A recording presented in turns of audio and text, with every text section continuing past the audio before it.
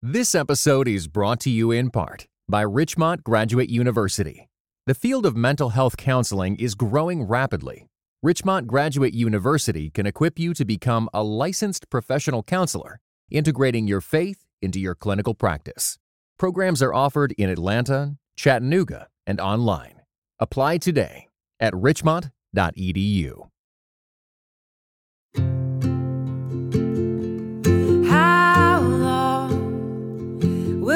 Turn your face away. This is Surprised by Grief. My name is Daniel Harrell. I'm editor-in-chief at Christianity Today. My wife, Dawn, died of pancreas cancer back in April of 2019 on Easter Sunday. Hi, my name is Clarissa Mall. I am the wife and widow of former CT editor Rob Mall. Rob fell to his death in Mount Rainier National Park in July 2019. This is Surprised by Grief, where we are mining our experience and tapping into the ways that grief has changed our lives. You know, it's almost been 2 years, Clarissa, for you. It has been 2 years now for me. How are we different?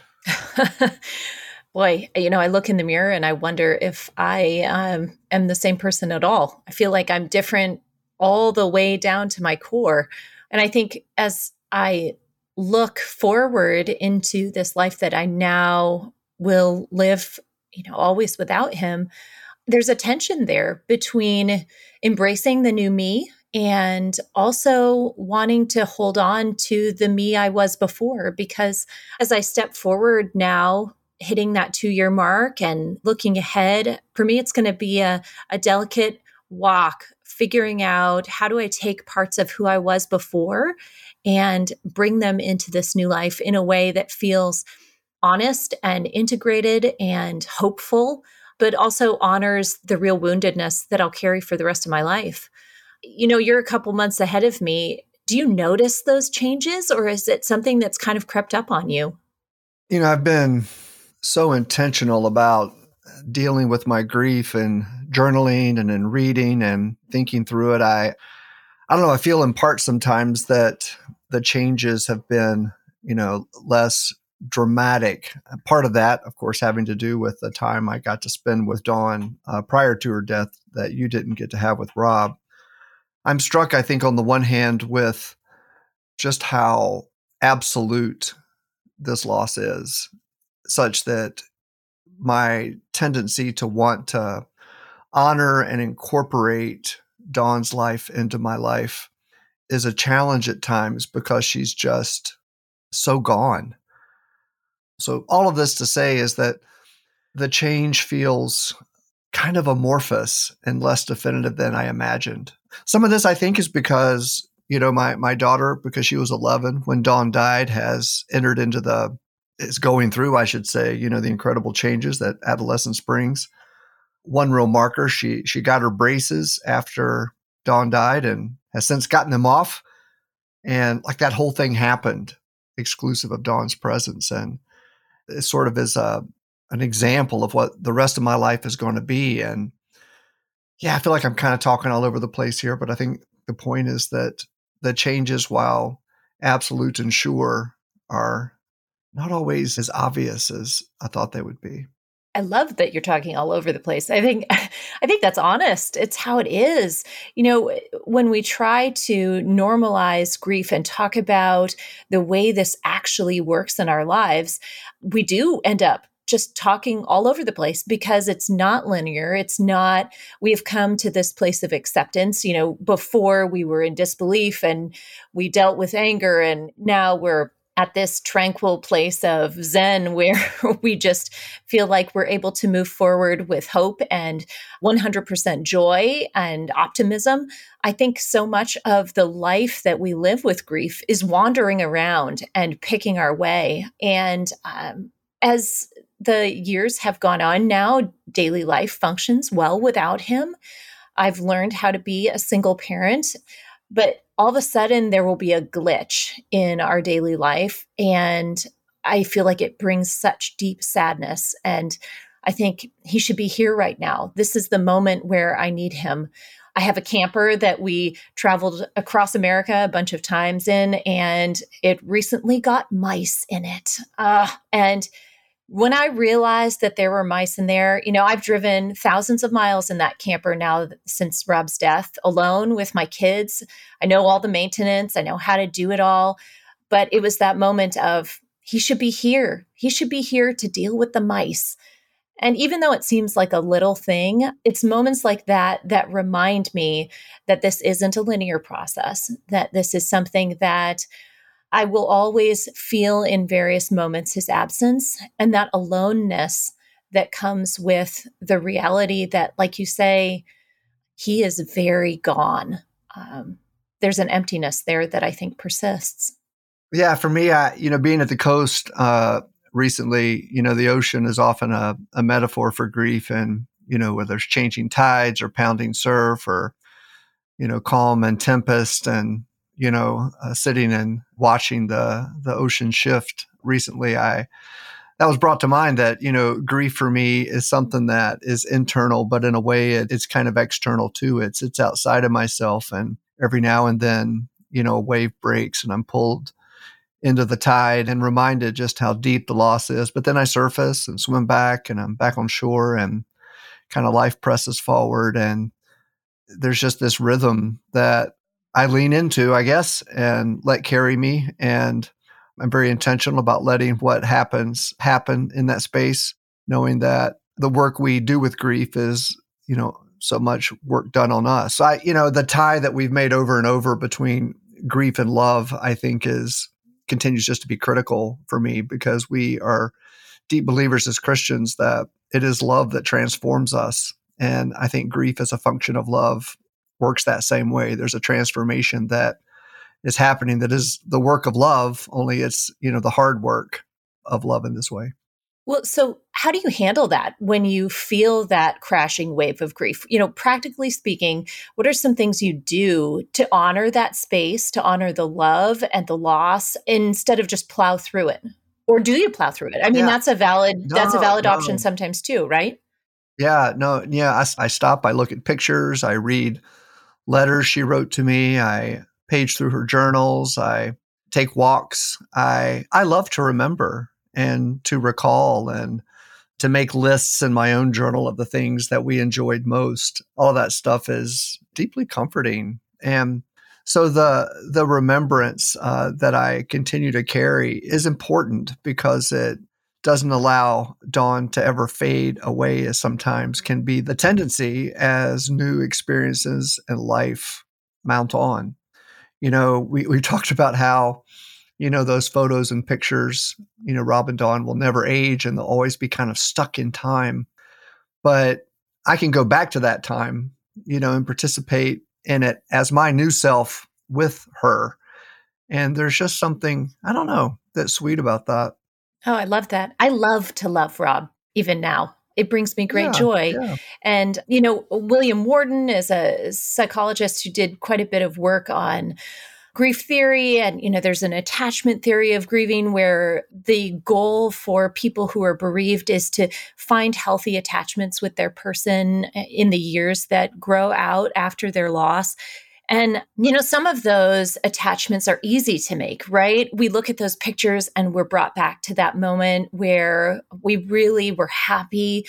But it also conjures up, I think, hard memories too, right?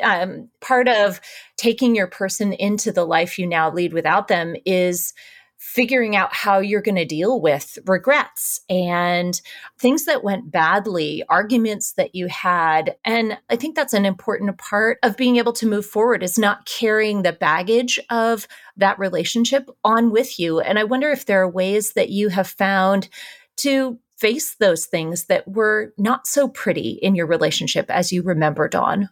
Yeah, my grief counselor told me over and over again, when I would confess aspects of relief and ease following Dawn's death. She's like, well, you were married to a person, not to an idea. That's right. And, humans have their sinful sides and challenges and struggle. And of course, to be married is to, experience a kind of hardness that's intended to make us into better people. So yeah, there's all kinds of things that were hard that are now easy because they've shifted, and there's a kind of guilt that comes with that. But I go to that place and I, press into myself and remind myself that no, this was a person whom I loved and love. And of course, with that came all kinds of stuff that wouldn't have been there had I not been married to her and loved her like I did.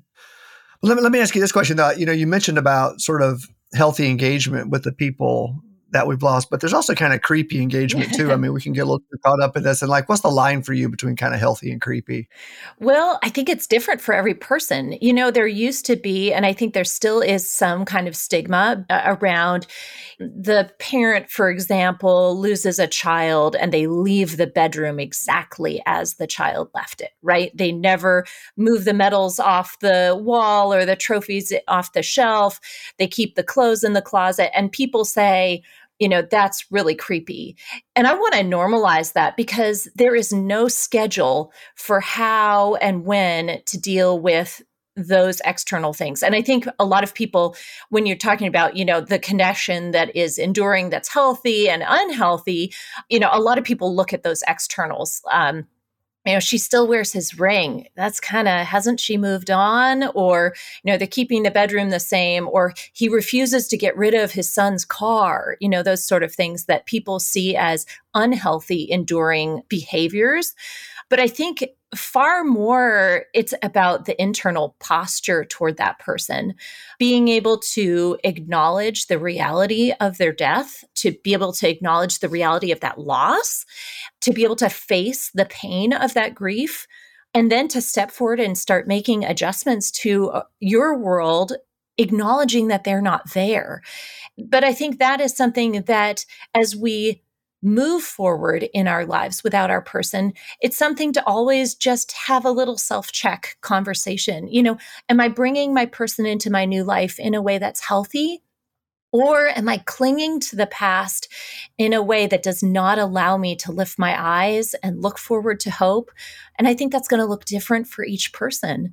And I think that's where having a community to process your grief is really helpful, right? When you're doing this solo, then it is just you and your best ideas. But when you have a church community who is grief aware, grief informed, when you have a counselor or a supportive family and friends who get how hard this genuinely is, I think then you have other people around you to speak into your life and say, hey, you know what? Why don't you consider trying this new thing, and know that he would be cheering you on? Or, hey, you know what? Let go. This seems like it's a really tough season for you. Hold on to the car if you need to. So I think that's where community can be a really helpful resource, because the lone wolf model of grieving is just, it's dreadful. And I think it doesn't promote healthy growth after loss. Yeah, that's a good point. I mean, I think the idea that things are viewed as weird because we haven't, as communities and people, spoken honestly about death and what it means to life. And so we relegate practices that, if we normalize them and see them as beneficial to our grief, would take away some of that stigma. That's right. Yeah, you and I got to meet in person for the first time, which is really cool.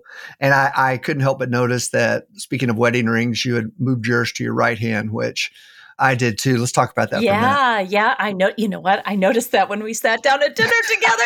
And isn't that a weird thing though?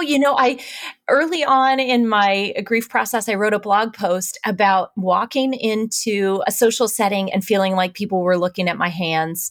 And, just that was like the signal, right? That was going to be the signal for when I was done with this thing, is when I moved my wedding rings to my right hand, or I just took them off altogether. And, right about a little over a year ago, when I was getting ready to sell my house, I did some concrete work on my patio. My brother-in-law came down and he taught me how to patch a concrete patio.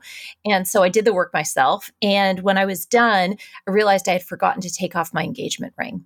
And it had concrete that had dried inside the prongs. And it was all cloudy looking and just a mess.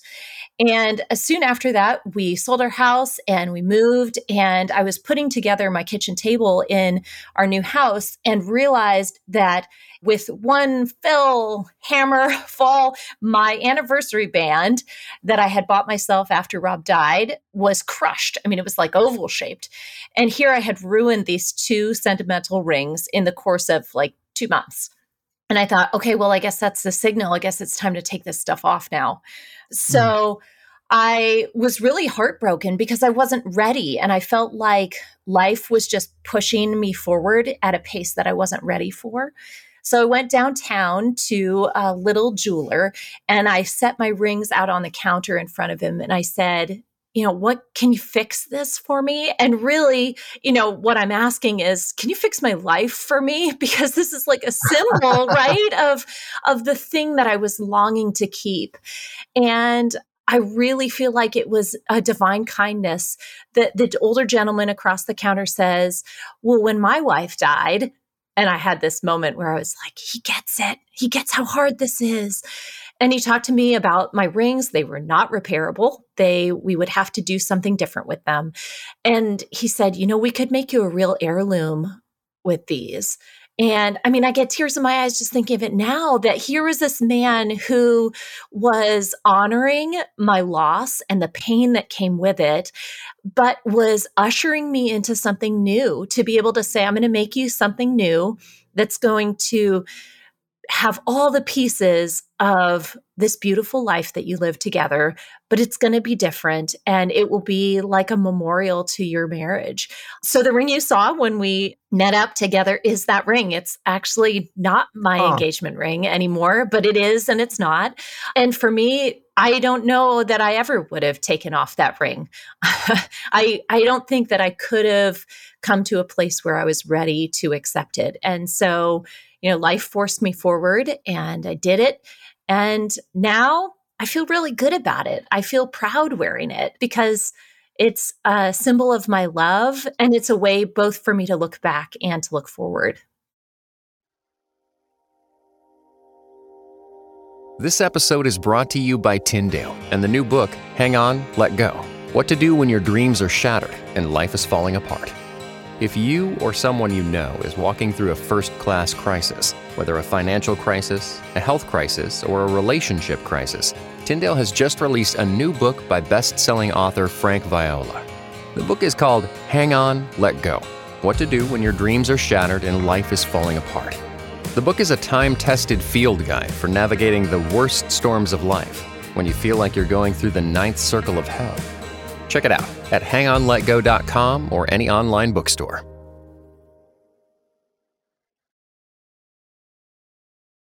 Oh, that's such a great story. Yeah, for me, the shift kind of happened right toward the end of Dawn's life when she was talking to me in her weakened state just about marriage being until death do we part, and, assuring me that I'd kept my promises, but now our marriage was over. And not in she wasn't saying that in any kind of way other than just the brute honesty that she was always about. And so, she had me remove my ring as kind of a symbol of having kept my promises. And so I put it on my right hand in order as a symbol of her with me. But yeah, I think as those little things are really important to keep me connected. It reminds me of one of the practices I also like to do is to write Dawn letters. And so, it kind of reminds me on occasion to kind of engage with her in that way. And yeah, I was encouraged to see you had it on your right hand. I mean, I was like, all right, we were kind of thinking on the same track there in a way. Yeah. So yeah. And I have wondered sometimes what other people think, people who aren't grieving, who haven't, walked through this and had to make those decisions themselves. But I always remind myself that each person has to do it, their own way, in their own time. The ways that you find to honor your person, whether writing them letters or wearing their clothes or carrying them forward in your life, I think they're beautiful. And I think they should be celebrated, honestly, that we celebrate when somebody doesn't remember their person anymore. And I think instead it might be nice if we celebrated all the ways that remembering is beautiful.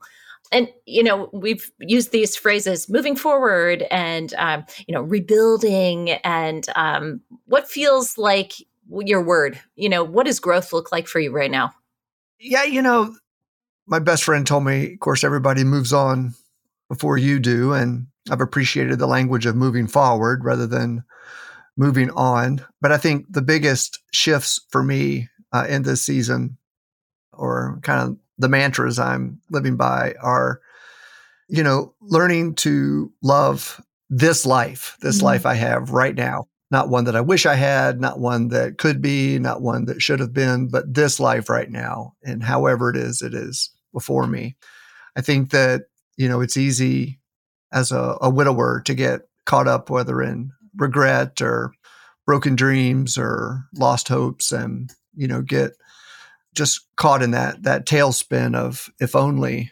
But it just doesn't do you any good, because the truth is not found in any of that. The truth is in the life that is before me. And so how do I hold that life in my hands and embrace it and love it? And so this life is a big, important reminder and mantra for me. And the second one is, for many people, loss, shuts them down. It's just so hard, so heavy, so final that we don't know what to do. Our future was so invested in this person. And now that we're bereft of them and forced to do without them, it's a hard scramble. And no doubt there's been plenty of that for me too.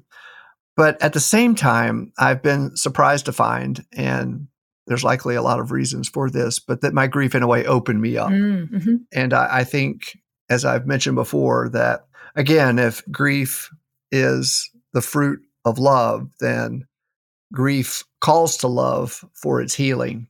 But this idea that the response that we have is not to step away from love, but to open ourselves up to love and be loved. Not necessarily in that context of a new relationship, but just in every aspect of life, that we can't close ourselves off and isolate, as we've talked before, but we really have to open ourselves up. And I think part of what I realize is that I can do that because I've experienced this awful loss, and what's worse than that? So the risk of love feels less risky now that I've experienced the grief that comes with it. Yeah, I mean, Jesus says like the seed's got to go into the ground and die, right? And I think when you have experienced death, it's hard to believe some of those truths again, that resurrection is not just a possibility, but it's a guarantee that Jesus is making all things new. And that includes you too. I think that it's easy to find solace in scriptures about God being close to the brokenhearted. But when it comes time to stepping forward in faith, to stepping into what is unknown, that just takes a new level of faith that I think is pretty scary. But as there's more time between you and your loss, I think those steps of faith look different. Maybe trying a new career that you've kind of noodled about in your head, but wonder if you're ready for that kind of risk. Trying a new relationship, moving to a new place. I mean, all of those kinds of things are signals of growth and steps of trust, believing that resurrection is for you too now. I love that place in Ephesians, I think, where Paul, talks to or writes to the Christians and says, you are already seated in the heavenly places in Christ. The resurrection has already happened in some sense. And so there's a power that we have that, again, death cannot vanquish. And so to participate in the resurrected life that I enjoy in part, even as Dawn and Rob enjoy it in full, that gives us capacity and in a way is a way to honor the faith that is in us by saying, no, death doesn't get the victory here, that we can love and serve and care and live now and not be restricted and kept away from those things that God still calls us to. I just find a openness and a willingness to say yes to things, because there's a fear that I think was probably tied to a fear of death that feels like it's just dissipated. And so I find myself wanting to say, yes, I'll try that. Sure. Yes. And really drink the fullness of life as it is right now. Oh, I love that. So, what does love look like for you now? I mean, when you think about what you've learned from grief and loss, how do you think differently about love now? I mean, a couple of thoughts pop to mind. I mean, one is kind of a readjustment of expectations. I think that for so long, love and marriage were tied to a kind of particular image and idea of how things would work, and that somehow together, me and another person would craft a kind of family and a kind of parenting and a kind of lifestyle and a kind of set of habits and housekeeping that were functions of this, very functional in a way. But I feel, because all of that just went away with Dawn's cancer and death, I just find myself just more open to, and I know this sounds in a way kind of silly, but just kind of open to whatever, that rather than trying to bring a set of expectations and assumptions to situations or relationships, I'm just open to whomever the people are, God puts into my life. I think of new relationships and new friends I've had the privilege to enjoy, and just my attitude and posture toward those are just so much more receptive and, less judgmental than I think looking back, I believe they were, before Dawn died. That's kind of part of what I mean by her death opening me up. There's a sense of real grace, that has emerged because I'm just so much more fully aware of the tenuousness of life, of, all flesh being grass, how quick we're here and then gone. So there's just not time to be too particular. Yeah. Oh, I love that. Well, a lot of people, yeah. a lot of people say after they've lost their person, like, I can live again, but I'm not sure I'm ever really going to love my life again. Hmm. There's that distinction between really surviving and thriving and going full throttle. Like, I was going full throttle in love before, whether that's in marriage or relationship or just the way I'm willing to seize life's opportunities.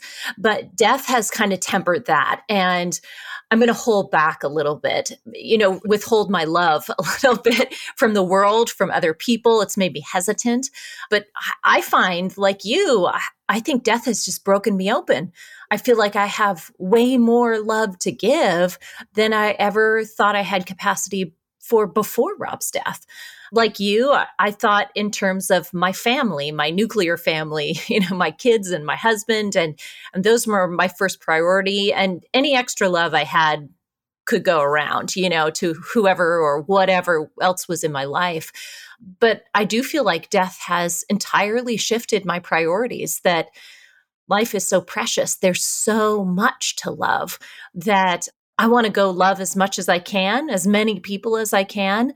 I think in some ways, death has freed me to live extravagantly in ways that maybe I was a bit miserly about before, but that in being honest about our loss, whatever it is, in being frank about the grief that we feel, that we open ourselves up to new possibilities, new relationships, growth in our lives, both internally, but also externally as well.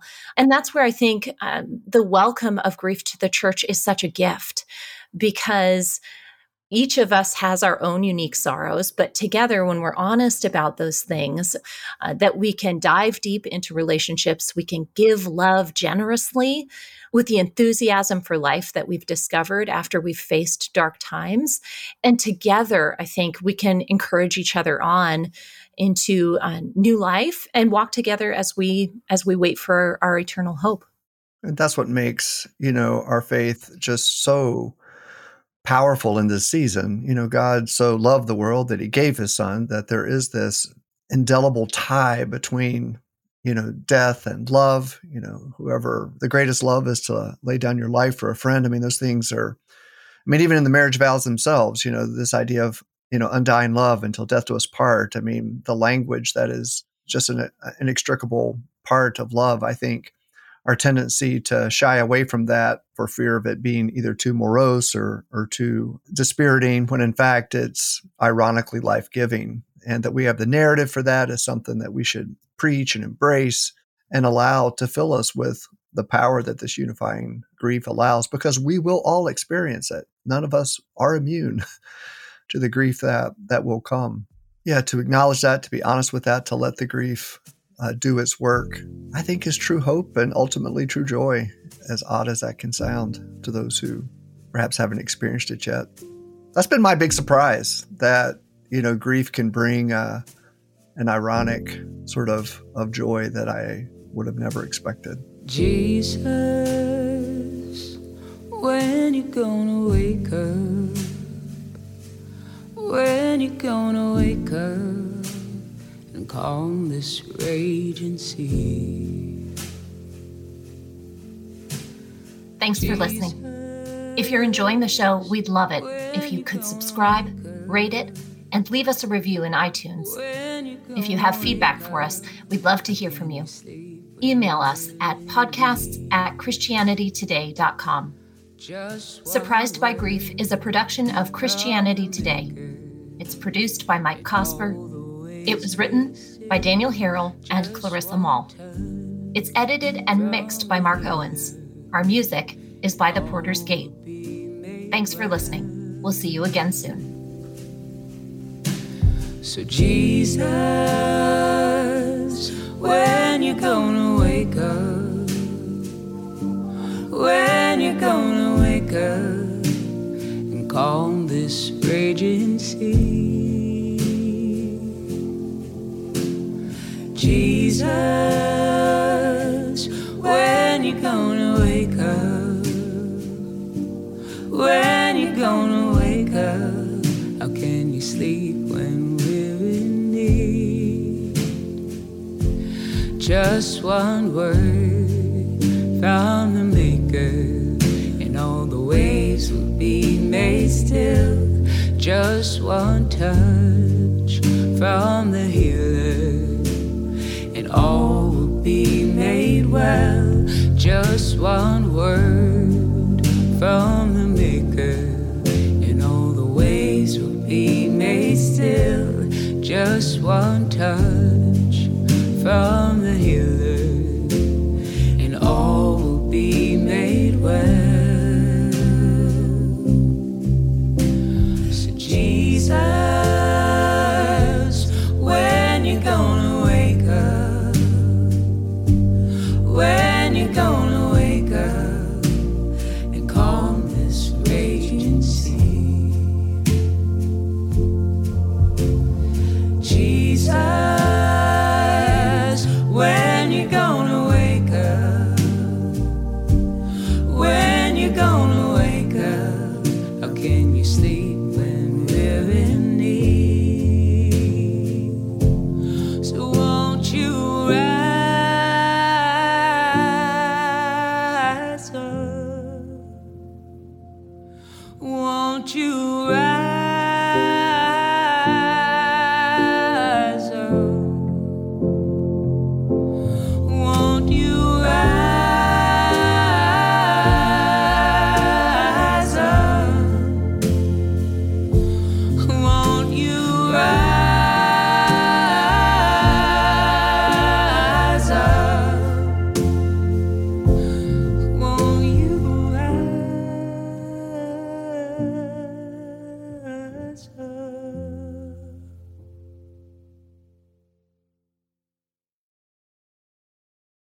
Every day, CT testifies to the reality that Jesus is alive, transforming his world and bringing his kingdom to bear. Jesus transforms, CT equips. Make a gift to our nonprofit ministry with a gift of $20 to provide 150 more people with redemptive storytelling, global perspective, and thoughtful podcasts. Give now at morect.com/equip.